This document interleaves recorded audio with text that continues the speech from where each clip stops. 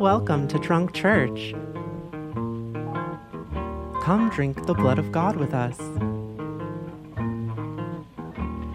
Bless you for being an angel, just when it seemed that heaven was not for me.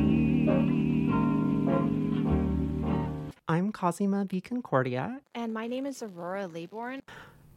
Okay, how are you today? I'm very well. How are you? Good. I just rewatched Mad God. Yeah, and it's a hypnotic movie.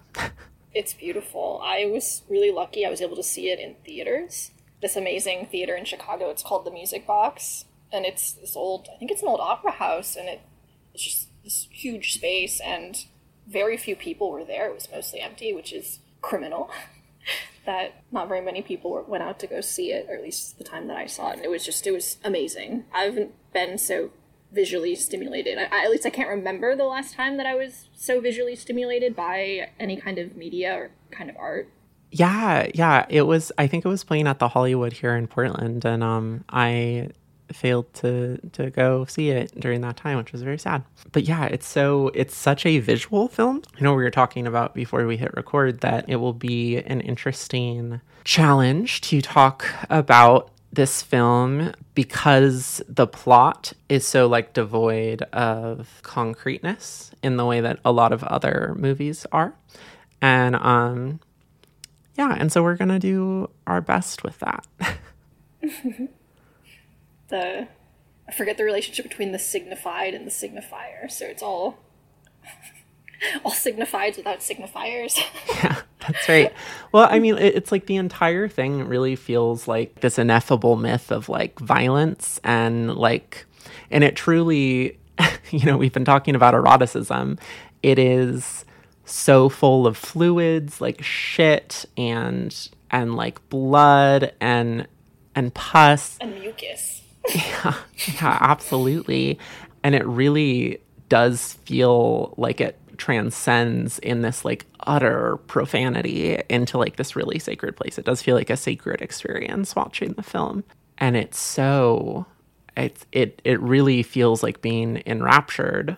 And there's so much to take in that I'm sure every time I rewatch it, there will be new things that I'll get because there's details everywhere that have no relevance to the overall plot. It's just filled brimming with detail. Because there almost isn't a plot because it's so non-narrative based. I'm almost sad that there was any spoken words, any kind of dialogue beyond just the quote.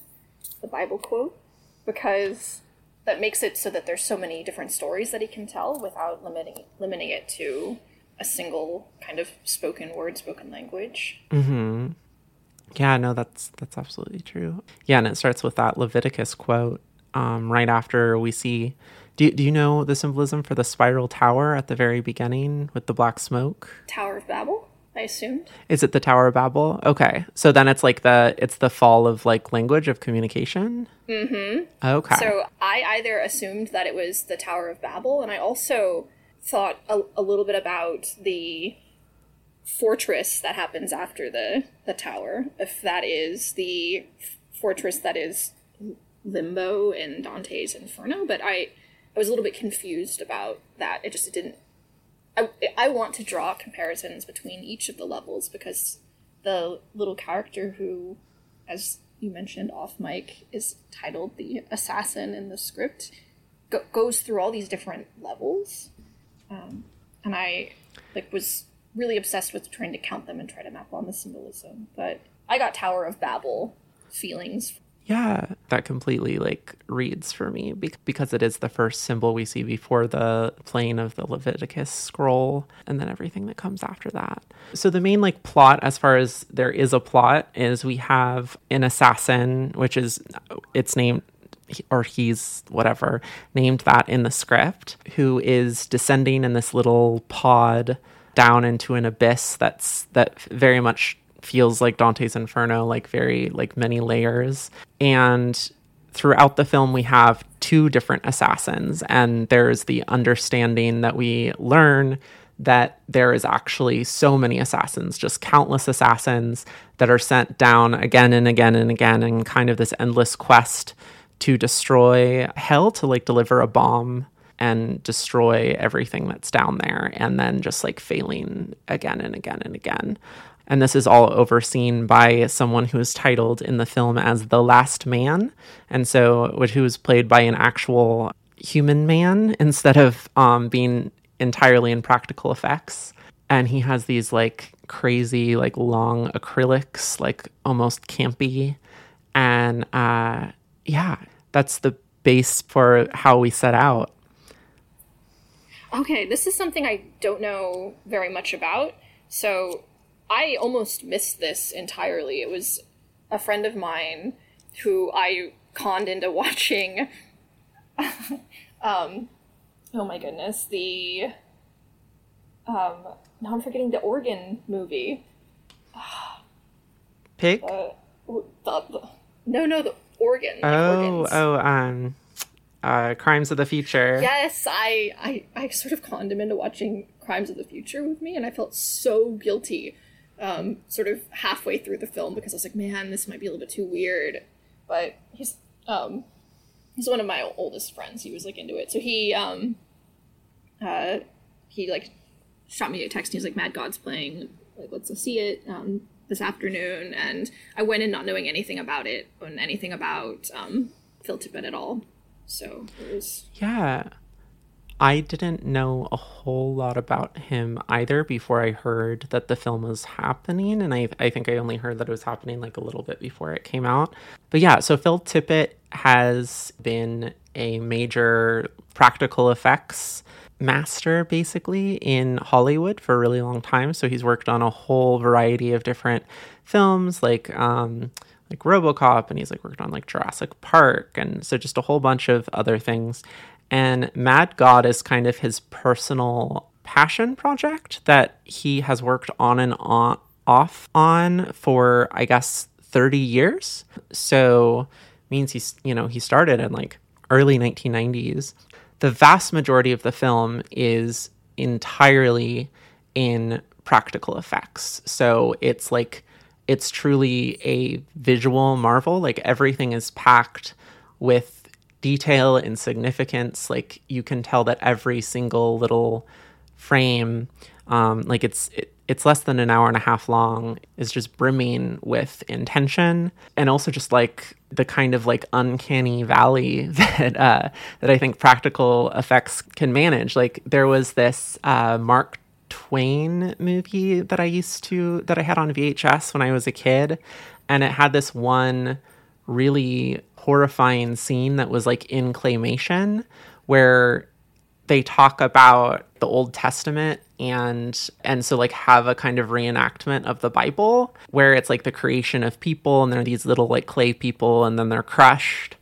And I remember it just being so disturbing and like fucked up when I was a little kid watching that. And then this feels like that taken to its farthest reaches. So really taking the fullness and grandeur of creation and this just intense passion, and then like making this piece of art. And it's really kind of a mind-boggling achievement.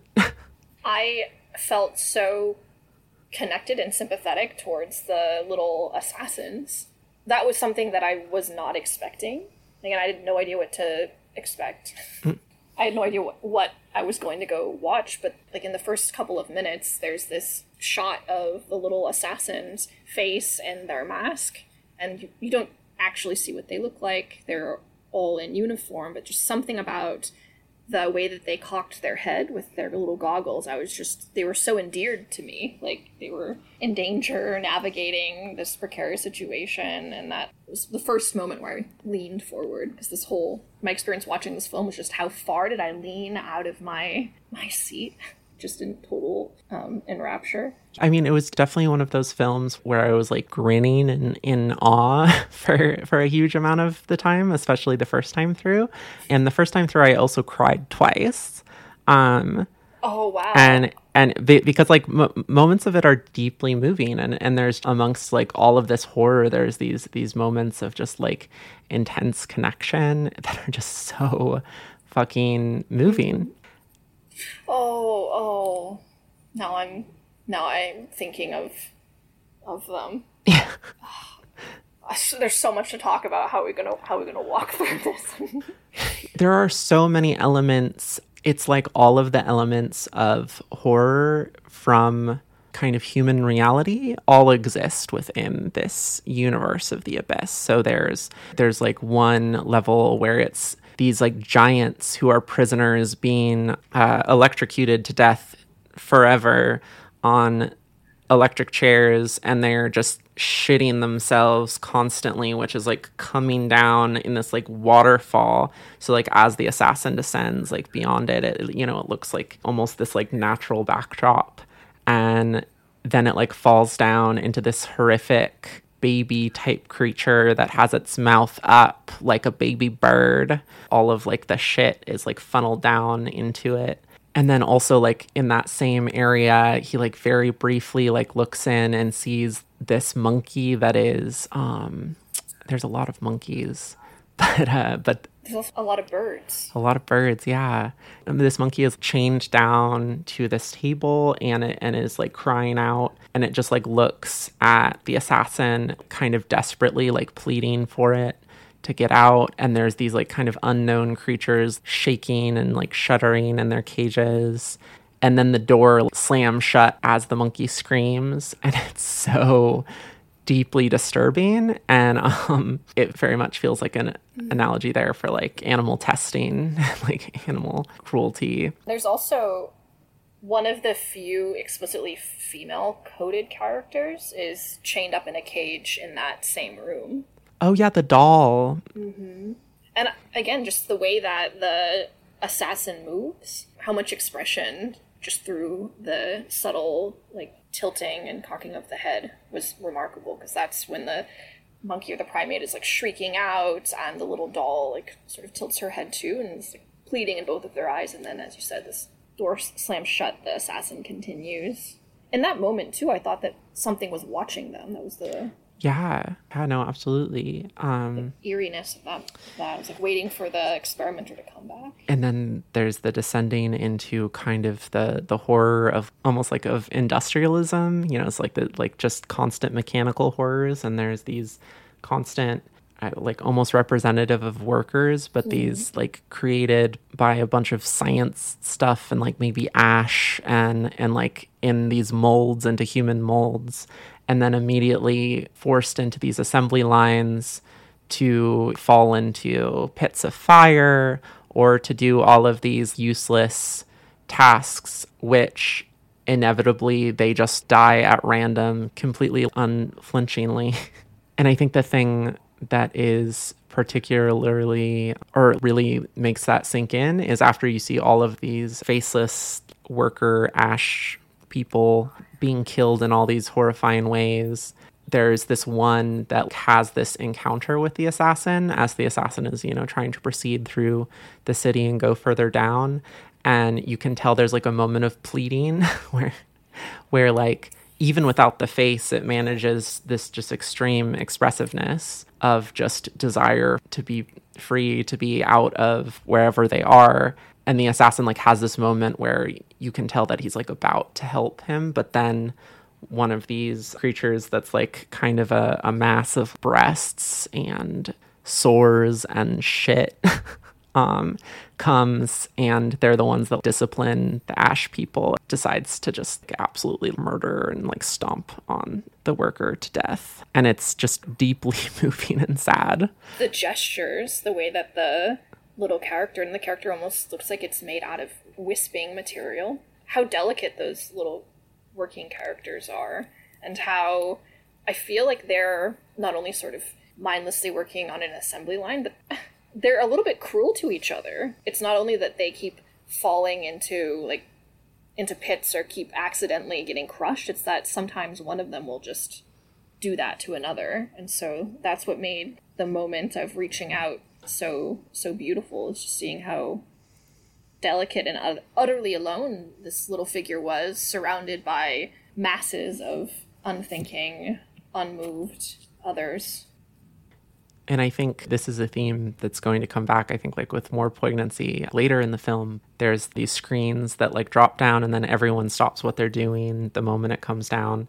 It's this like kind of grotesque mouth moving, but with these baby nonsense gabbling sounds. And everyone listens with rapture, and it's the thing that decides the fate of these workers, this imaginary child, this imaginary baby. And I think that that's like kind of the first real indication of, I think, a theme that really goes throughout the whole film, where through a worship of the imaginary child, like Lee Edelman's child with a capital C that doesn't actually exist, it's this worship of a true idol at the sacrifice of actually lived lives and actually lived children. Yeah, totally.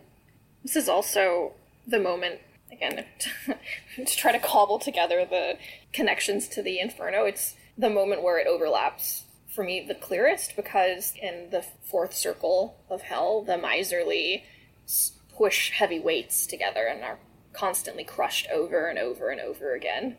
So, the critique of capital or critique of selfishness, and so then they're stuck somewhere where they can't make connections.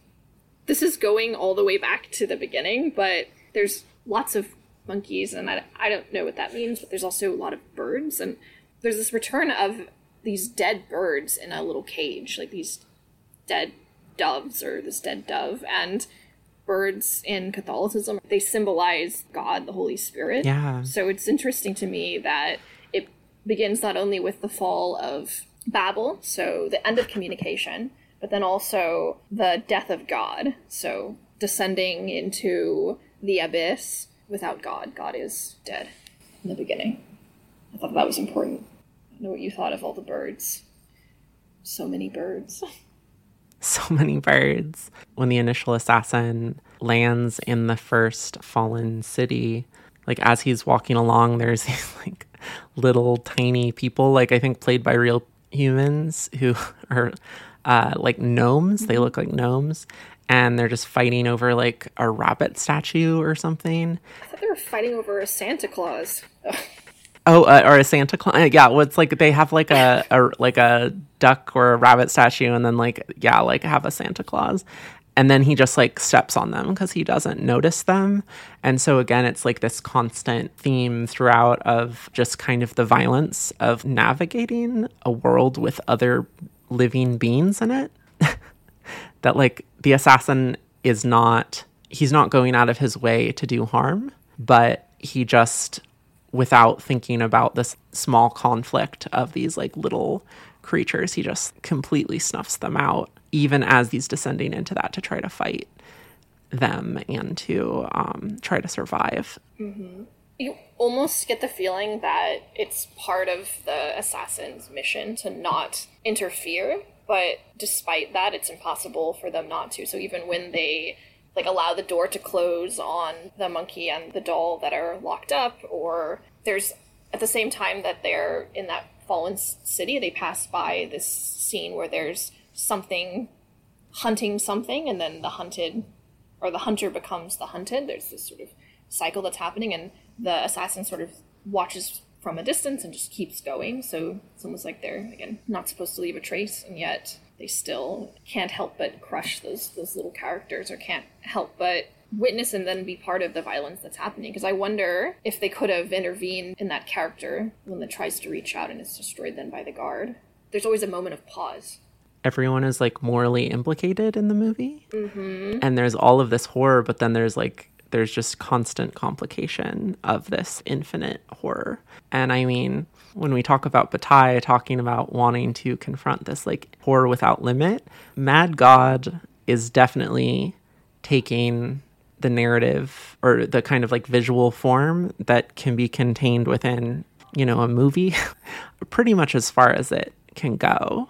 it is truly presenting horror without limit. And that is this truly deeply moving and self-shattering experience. Mm-hmm. The futility of it all. The fact that it's just bound to keep happening over and over and over and over again. And the fact that the characters in every instant where there could be a connection or where they could meaningfully be in a world with others, they always step back in line. That's something that I noticed. They were so alone. In a film that there was so much visually happening and so many layers and so many different characters and types of characters, there are so little actual interactions between them, at least intentional ones. Like, utterly no communication. Yeah. So, begins with the fall of the Tower of Babel, the end of communication. And if there were interactions, it was mostly violence, you know. I personally love futility and futile things. I think the decision to continue to do something even though you know it's not going to work. Yeah. I feel like the assassin is witnessing all of this senseless, repetitive brutality as they're descending deeper and deeper and deeper, and you get this feeling that they know that they're not going back. There's no going back. So beyond their little pod, them leaving that pod, they're constantly taking out this map and referring to it, and the map just keeps disintegrating. They have less and less direction, almost less and less intention to where they're going, even though they very clearly have a mission. And there hits this point where you know that they, I think, are also hopeless, but they're still doing it. They still continue on. And I thought it was beautiful. Yeah. So the first assassin of the film, the final thing he comes upon is these just giant heaping stacks of suitcases. And then he takes out his own suitcase that he's had throughout the entire film. And it's revealed to be a bomb because he has the intent to blow it up. And then just like all of the implied assassins before him, before the bomb actually goes off, this horrific monster comes up and grabs him and drags him away, and he tries to hold on but is pulled away, and then the bomb fails to go off. Time in this little world, it's non-linear. It doesn't make sense because even the narrative is sort of flipped. We see the first assassin, who's actually the second assassin, perhaps. And also, it wasn't that they didn't set the timer, it's that the timer sort of stops and gets caught. I noticed that there was, time didn't operate the way that it was supposed to. I don't know what you made of that. I really do think that you're right that the entire time narrative of the film is flipped, because directly after the first assassin is dragged away by this monster, there's this deeply horrific scene where in this almost shadow theater you see this body or this person being operated under and having these two monsters and this doctor rip random things off of the body while the audience claps and cheers.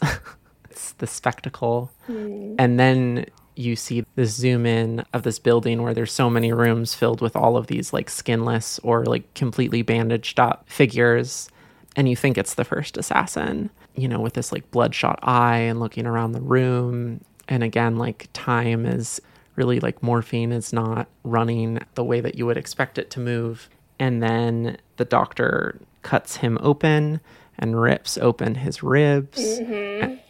And yeah, do you want to talk about that more? Yeah. Oh, sorry. I'm so excited about this. So this was the part in the movie where I was already most of the way out of my seat, but I basically almost fell out of my chair and my mouth just was open.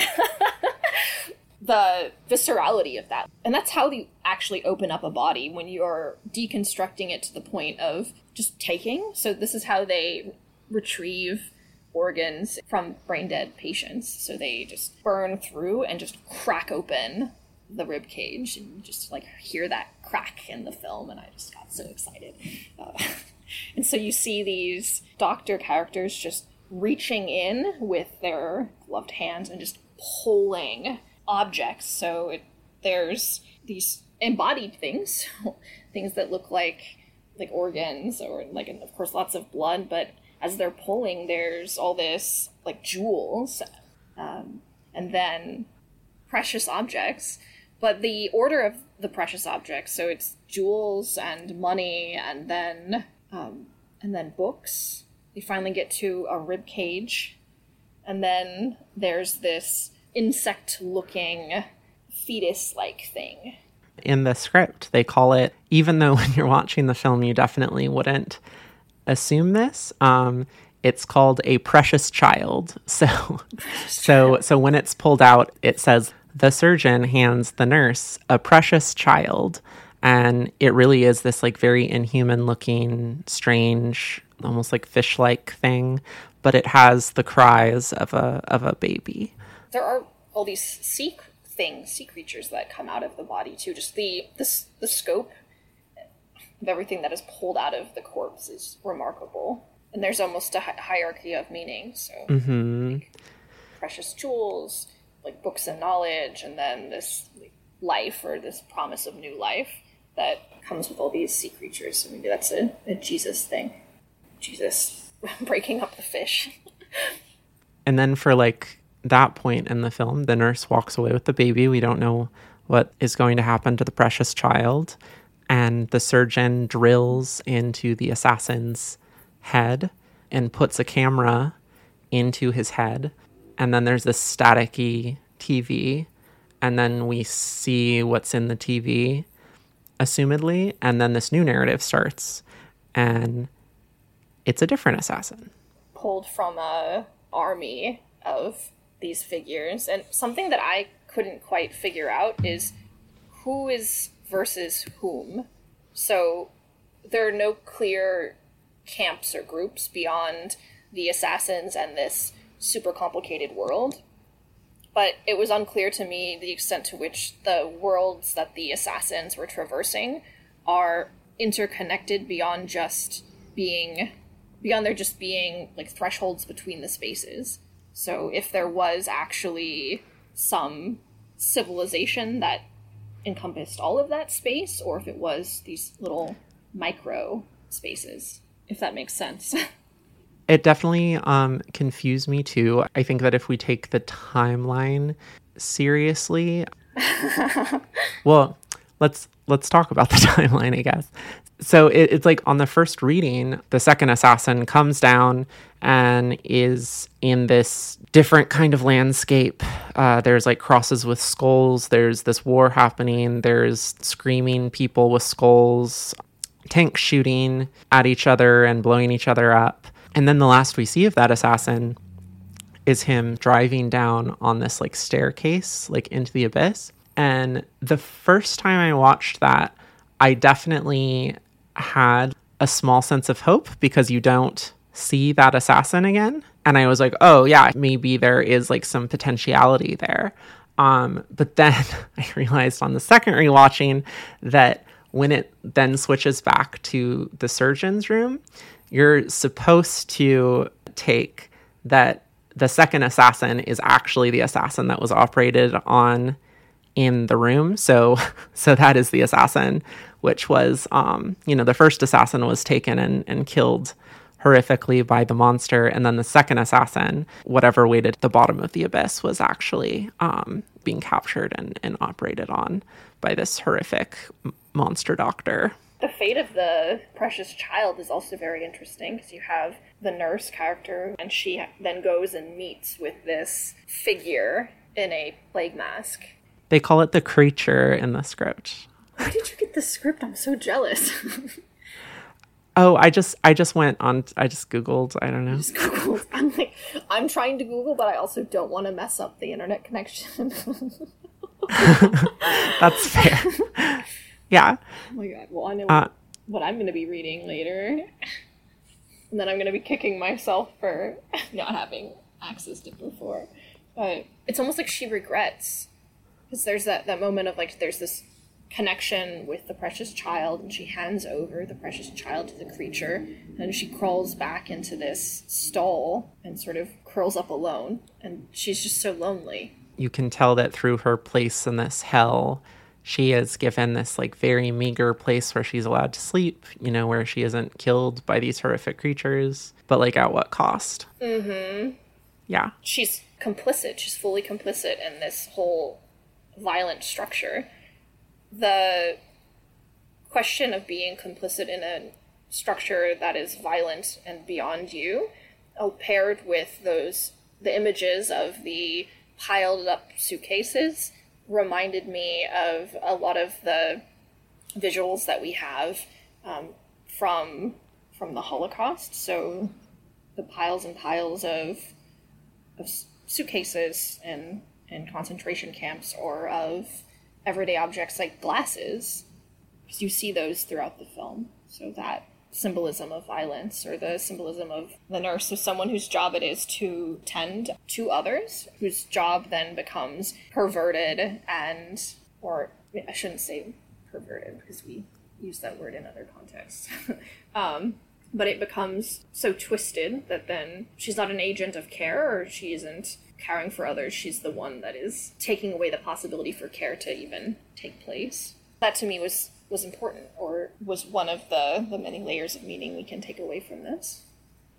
So the place where the creature is taking the baby, like, at first there again is almost this like potential sense of hope, because it's like, okay, there is this small child and it seems that they're like, actually there is some amount of care. There's like a tenderness that the nurse like gives to the baby, and then the creature, while it's definitely not tender and it like kind of holds it with its hands down, it takes it gently. And in a narrative that is so filled with constant violence, there seems to be like a glimmer there, and you're like, okay, well, what is the child for? Like, is the child going to become the next child on the television? And so then we see the alchemist, and the alchemist is this character with like these kind of like a lot of this small and bulbous growths, and he has all of these specimens everywhere, most of them living, some of them dead, and and he seems to be like representative of like science in a very legitimate way. Like, he's constantly doing research. For the first time ever, when he opens up this one aquarium, we go inside and we see these two little octopus type creatures that are really cute. And there's this like really cute, happy music for the first time in the fucking film. And he like puts all of these grubs and they're all wiggling, and the octopuses are like popping them in each other's mouths, and they're like they're lovers. Yeah, they're lovers. That's so sweet. And then God damn it. And then what happens? Well, yeah, and then so it's like the only reason he's fucking doing this is so that then he can like pull this lever, and then this like horrifying spider type creature comes in and grabs the octopus that doesn't run away in time, or the octopus creature that doesn't run away in time, and tears it apart and eats it, as the other one looks on in horror and says, "Oh no." But the other one saw it coming. The other one saw the monster coming and didn't warn the little lover. It very selfishly ran away. Absolutely. Yeah. That was my vibe. I was like, oh, that's so cute. And it's almost like it knew that it had to sacrifice the other in order to safely get away. And so that moment of the oh no was so empty. Mm-hmm. Yeah. What do you mean, oh no? It's like, you were part of that. You constructed that scenario. And so then it's just one very brief, like, happy moment in the film is immediately torn apart, and we see the alchemist makes notes about it. He's like makes notes for everything. And then he has all of these books of his writings that he just puts on these dusty bookshelves no one reads. All of this suffering, all of this like experimentation, all of these people that he is just to see what happens, but like for fucking what? Like just for dead knowledge to sit on shelves. Mm-hmm. Knowledge for knowledge's sake. Not such a wonderful thing as we philosophers like to think. I shouldn't say we philosophers. I don't identify as a philosopher. Thank you for clarifying that. I definitely identified you as a philosopher, so... Wait. No, I've never identified as such. I happen to study philosophy. I don't identify as a philosopher, though. Good. That's really good.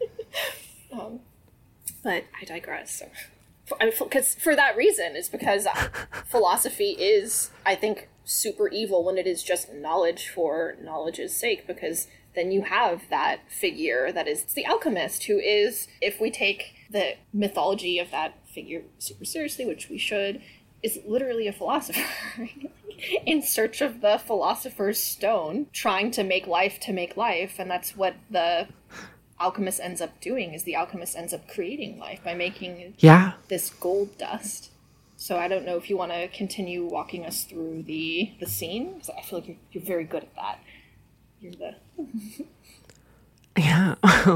So then the creature enters the alchemist. Actually, before we talk about that, there's a brief scene where there are these two, again, like very large monkey-like creatures that are like hitting each other with shovels, just like fighting. And then the alchemist comes over and electrocutes them, and like to the point that they're like weird little penises like go erect.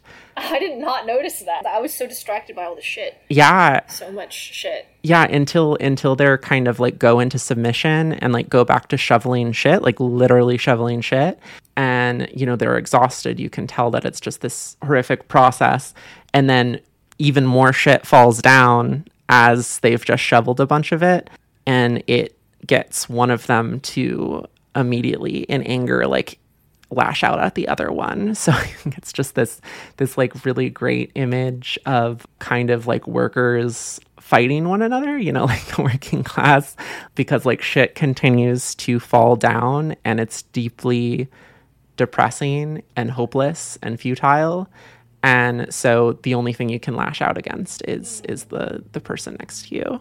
There's no solidarity in this film beyond the faceless army of assassins. No one is working together, and even the assassins, you would think that maybe they would have more success if they went in together. It was either this nameless forces that seem to be kind of working together, like as a force, so there are at least military scenes, but there's no way to connect them to something greater than just the scene and the show of force in the moment. So we don't know, again, which army is against what beyond those little faces assassins. So every moment where there could be solidarity, every moment where there should be or could be solidarity, there's just solitude.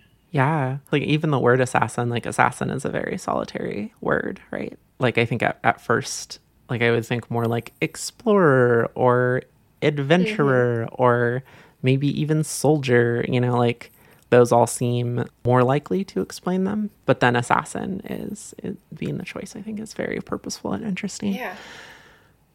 And so the creature enters holding the precious child and comes down, and you wonder what's going to happen. You've already seen the alchemist kind of do these horrifying things, but there's still like some glimmer of hope left.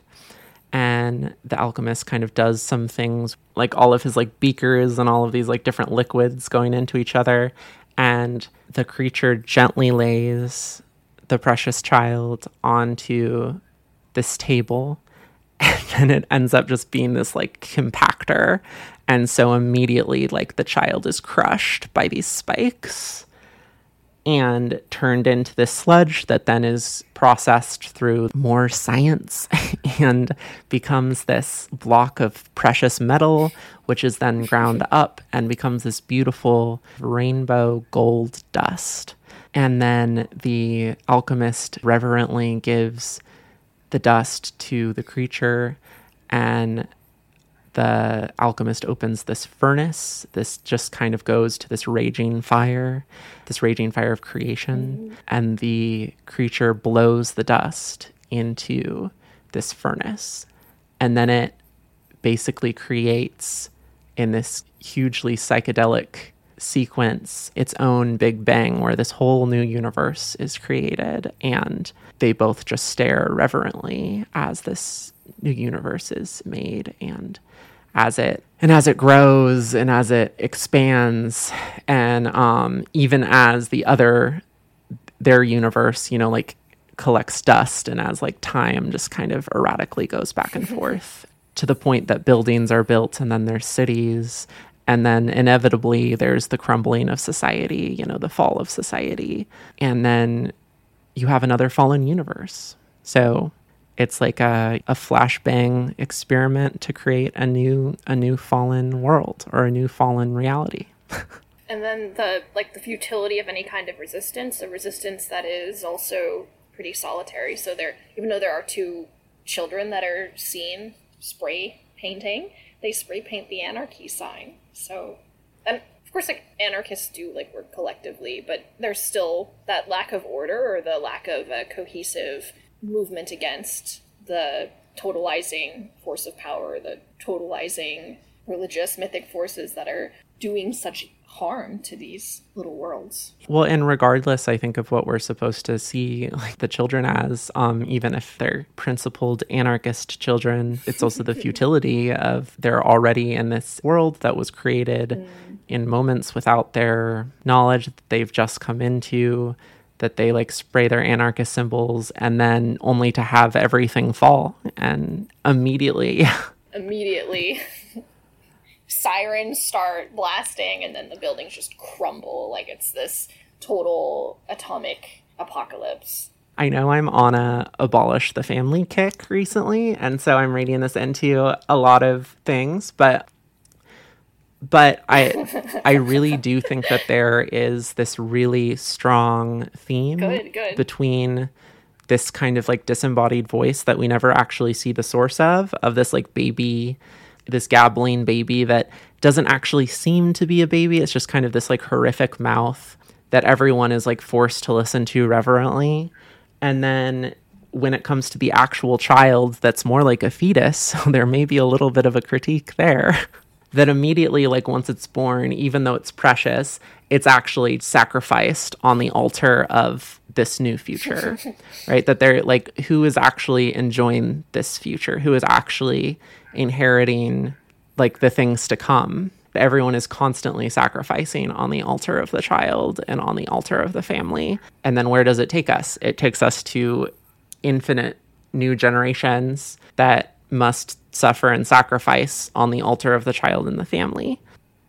Progress that goes nowhere to the extent that it is just production and reproduction to create, as you mentioned, those dusty volumes of knowledge and the cyclical violence. So we're just creating new life in order for it to experience pain. The only other figure, so the last man, who again is this older man with these long acrylics, who the first time we see him, he is like chooses between all of his different outfits, and he chooses his, what you can tell is kind of the baseline religious outfit. And he's the one who is choosing from this infinite army of assassins to send them down one by one to their futile doom. And I don't entirely know what to make of his character. In a sense, he's also complicit to the cycle of violence in an almost knowing way, because he interacts with the fates. The map that the first assassin that we were introduced to we learn from this interaction of that figure with the fates, who are portrayed like they would be from Greek and Roman mythology, these like three... That was actually the second Assassin's map. Oh. I again realized that on the second watch, where I was like, oh, wait. Yeah. Now, I'm trying to think of how to describe this without confusing myself or confusing the audience. But that figure had to have knowingly be sending the assassins to these terrible fates, because he had a map of the future from the fates themselves. So the fates are seen sewing to like this from flesh-like material, this map that then is handed to each assassin as they go through their solitary journey to try to end the cycle, but they're only further perpetuating it.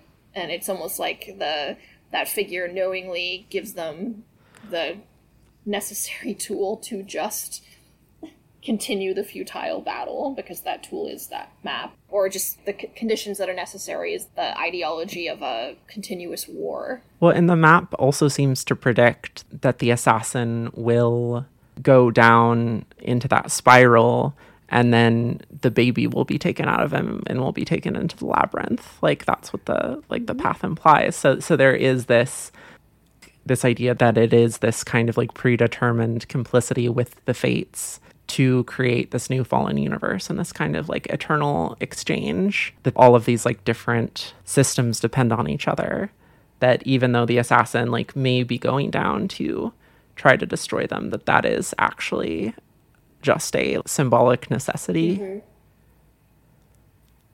I totally agree. Now I'm trying to think of more hopeful reading. I don't mind futility. I like the idea of doing something because it's meaningful, even though you know that it won't work out. I think that that's part of queer life. Well, I think to tie it to Bataille's work again, we talked about in episode 2 about how he decided like later in his life to like meditate on this picture of the tortured Chinese soldier, which has all of these like fucked up Orientalist and like objectifying implications, and how he also seemed to like lean into like literature and like poetry that depicts de Sade, for instance, that depicts like extreme horror as this like potentiality into that experience. And I do think that Mad God is that. Like, it reflects the horror, our horror, back at us in a limitless way that I think allows us to maybe think differently, or at the very least experience something in a way that we'd be unable to experience, that is, the sacred. Beyond the few fleeting moments where like there is a potential for connection, I wish that there was a little bit more sensuous joy experienced by the characters beyond just those two little creatures in that little aquarium that the alchemist feeds and then watches as the mates betray each other.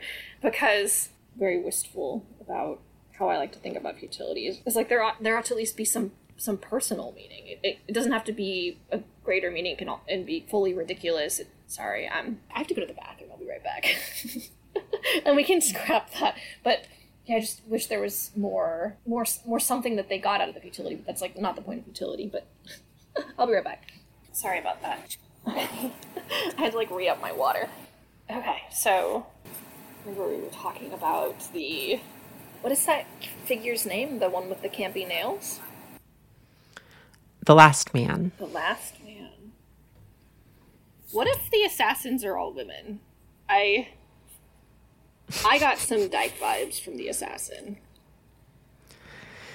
I would love that for them. But I think they're also supposed to just be like a baseline for anyone to read themselves onto, right? Which is kind of this formless androgyny, which of course is like defaults male because, fuck us, I guess. Well, that's why. Because like I definitely think also the, the kind of wispy, like people made of ash that I think are, like very much seem like workers who are kind of killed at random. I don't think they're gendered, even though they're just these kind of like stick figures. No, yeah, they're just supposed to be souls, I think. I got soul vibes from them. Like all of the aimlessly wandering things.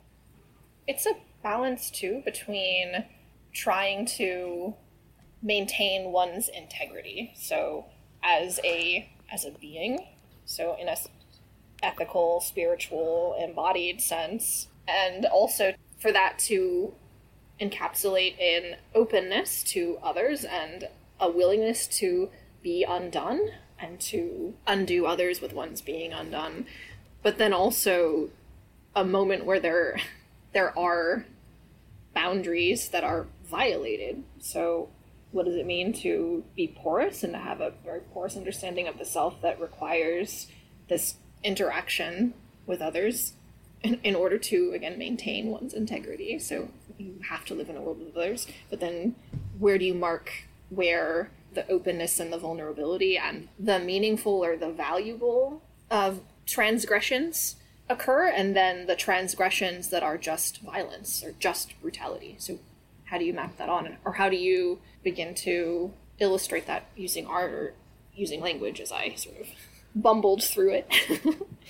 I think that's the difficult thing, is that there is no way to make that distinction in a concrete way, because that's like the inherent nature of transgression, is that transgression is always contextual. That's the difficult thing about art. That's the difficult thing about language. That's the difficult thing about social customs, is that it's not like we can't just be these like lazy people who are trying to like map ourselves onto, you know, this is what we're biologically supposed to do. Like, that's not what is happening. That's not what we're talking about.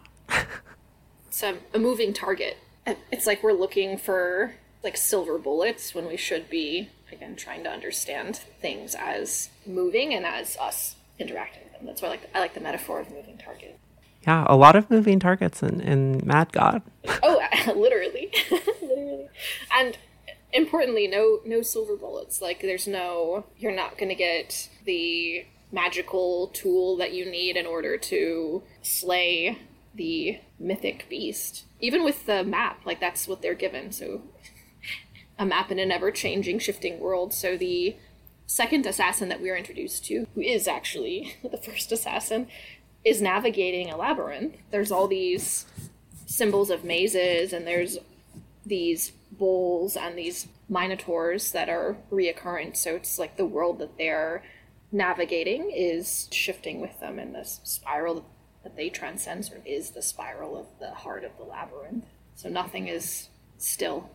Thinking about how Bataille talks about how like the god of the mystics is one without aim, and how his goal is the same as that of Christian mystics, but without transcendence at the end, without salvation. And I think it's another reason why Mad God fits so well with Bataille's thinking, that it really is this experience of the sacred and the divine and the sublime without any salvation. Like, you are not given a way out. You are not free of sin. You don't get to be not implicated. We are all implicated. But at the same time, no matter how much horror, even amongst the most grotesque, most overflowing representation of horror that we have, there's still this really intense beauty and like moments of longing and desire to reach out, even if it fails. So do you think that this is a warning? So an apocalyptic vision that is supposed to act as a fable? Or do you think this is a founding myth? So are we already in this world? Are we already in the world of Mad God? Or is this where we're going? I think that it can be both. I think that there are like fundamental truths reflected in it, but I don't think Phil Tippett would want us to not act. I think that it is an indictment about how that possibility does exist, and it is always like beneath the surface, even amongst that like kind of absolute hopelessness and like kind of infinite horror. I love how you always reject my false dilemmas, my simplistic binaries. But how do you think that's not true? Okay. And again, I'm doing the I'm doing the bad thing where I'm like silver bullet. So how can and should we act? Again, not to like give us a prescriptive set of things to be doing, but like, what does action look like? I would hope that what Mangog could teach us is how we do worship on these idols of the child, idols of the family, idols of capital, at the sacrifice of actual lives, actual children, just like everything that actually matters. You know, it's very intentionally not a prescriptive film. It's not telling us what to think, but I certainly think that it has a lot to say about the horrors that do very much exist and are very present in our world. And why would we, if we could be otherwise, try to be less complicit in those things? So you said that you cried during 2 parts. Which parts were those? Yeah, I started to get like teary like when the first assassin is descending down past the electrocuted men, and then I like actually started crying like right after that in the scene with the animal torture and the doll and the door slamming on the monkey. That was like just deeply disturbing and shocking. And then there was one other time. I don't know if I remember when it was. I didn't cry the second time I watched it. I was still very enwrapped, but no tears this time. I also cry every single time I've ever watched Pokemon, the first movie. I've never seen that. Oh my god. But A classic, a banger. But I also never really got it. I never got into Pokemon. I didn't have access to, like, TV. Like, growing up, I didn't have access to media. I mean, I think we had very similar childhoods, actually. I think we've talked about this a little bit in the past, that I didn't have TV either. I was only allowed to watch Saturday morning cartoons every other weekend when I was at my dad's house. Oh my god. But I did do Pokemon cards, and I did watch Pokemon the first movie in theaters. Oh. So. My dad sent me Pokemon cards because everyone had them and I wanted to fit in, but even though I didn't know what it was, but because he's Swiss and he lives in Switzerland, they were all in German. Incredible. I love that. No, but then I couldn't participate because they were all in German and none of the other kids knew German. Okay, well, I have to say though, I got some like Japanese facts because some stores had like the original Japanese facts because, you know, they would come out before the English facts. And I loved my Japanese cards. Like, I obviously had no idea what they said. My Pokemon cards were some of my original sacred objects. Deep reverence for them, especially certain ones. Yeah. I know that I cried recently during the movie, but I cannot remember what it was, which makes me... Oh my god, no, I rewatched Kill Bill recently. And I sobbed. I was sobbing. It's because I'm dealing with some mommy issues right now. Oh. Which I feel like that's a really underrepresented group. I feel like daddy issues is privileged over mommy issues. Yeah, no, it's true. I do think the father as a cultural figure is like more useless and tends to be like more harmful, but that is absolutely not the case across the board. Mm-hmm. Yeah, talking about family abolition. My platonic life partner, she'd never seen me cry before, and so I was just sobbing during this film, and she was like not really into the film, and then like just like watching me like utterly bewildered. Tarantino really got to you. Like, he just really understands women. I think that's what you're saying. Well, no. Not at all.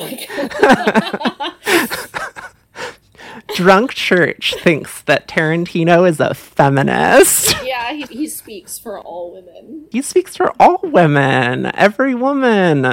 Every woman cries out in his voice. He's the voice of womanhood. His voice is the voice of all women crying out. So true, Aurora, and you should say it. Thank you.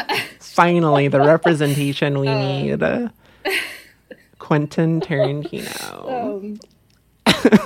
Yeah. Oh, God. But, you know, at its heart, Kill Bill is a film about a mother and a mother's love and what she will do to be reunited with her child. And some of us have never experienced that love. Yeah. Or some of us have been so deeply betrayed by our maternal figures that film cuts really deep. Oh. I swear to God that I have decent taste. Just none of it has come out in our recorded conversations.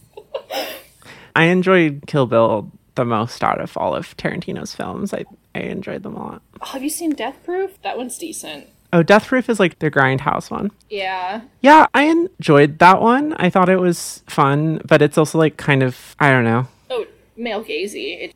I don't mean to be, he doesn't need to be stood up for. I don't mean to be standing up for him. I'm standing up for myself. Actually, one of the things that I like the most about Tarantino is that Tarantino is a huge fan of like Japanese and Korean cinema and like championed a lot of foreign films like really early before they hit American audiences, and like including a lot of movies that are really incredible. But the things that I like about any of his movies are so just like directly inspired / absorbed from much better movies that I had watched after I was familiar with Tarantino, and like, oh, these are so good. Like, you know, the Revenge movie did not have to be quote unquote revolutionized by Tarantino because it had already been created in an entirely different way and like far surpassed him. Mm-hmm. Like Sympathy for Mr. Vengeance trilogy and like Lady Vengeance and all those movies. Oh my God. I'm so upset Lady Vengeance isn't streaming on Amazon. I've been trying to rewatch it for a minute. It's not streaming. But yeah, Quentin Tarantino does the thing that Scorsese does, where he does the callbacks to older cinema. And again, as you mentioned, the callbacks are always where the really exciting stuff happens. Mm-hmm. Totally. Mm-hmm. Yeah. So it's like, I love him as a lover of film. I don't think I love him as a creator. As a creator. I don't know how I feel about the sudden shift in... Sorry, this is a broader conversation about linguistic trends or trends in how we understand art and artists, but suddenly people are saying creator instead of artist or director or et cetera, et cetera, et cetera. And I think that's weird. Oh, it is super weird. I just do it naturally because so many people blend together in like different categories, and it's like hard to keep track sometimes. That wasn't a call out. As a director, as an artistic mind, I want him to give me movie recommendations. I don't want him to make movies. He helped release a lot of Miike's work beyond just Audition, which is cool. I love Miike. Yeah, a lot of Miike's work, and also the director of The Host. Like he was the one that brought The Host to the U.S. or like helped get The Host popularized in the U.S. And which then became the first Korean language film to win Best Picture with The Parasite. Oh, holy shit. So thank you, Quentin, for being an ally. Yeah, thank you for speaking up for every woman on Earth. Okay, well, this is going to be a fun little bonus episode that we can just like take about us like talking about Quentin Tarantino. It's for our soon-to-be developed getting salty, where we just talk shit. Getting salty, that's right. Yep. The salt of the earth, as Laura says. Okay, well, so thank you so much, Aurora. And if you would like to support us in a continuing way, we are at www.patreon.com/drunkchurch to get access to bonus episodes, but you're already here, so you already support us, and we love you. And we love if you want to give us feedback, leave a comment, share the show with your friends, just like whatever works for you. We love you. Thank you for listening. Yeah, thank you for listening. Bye. Bye.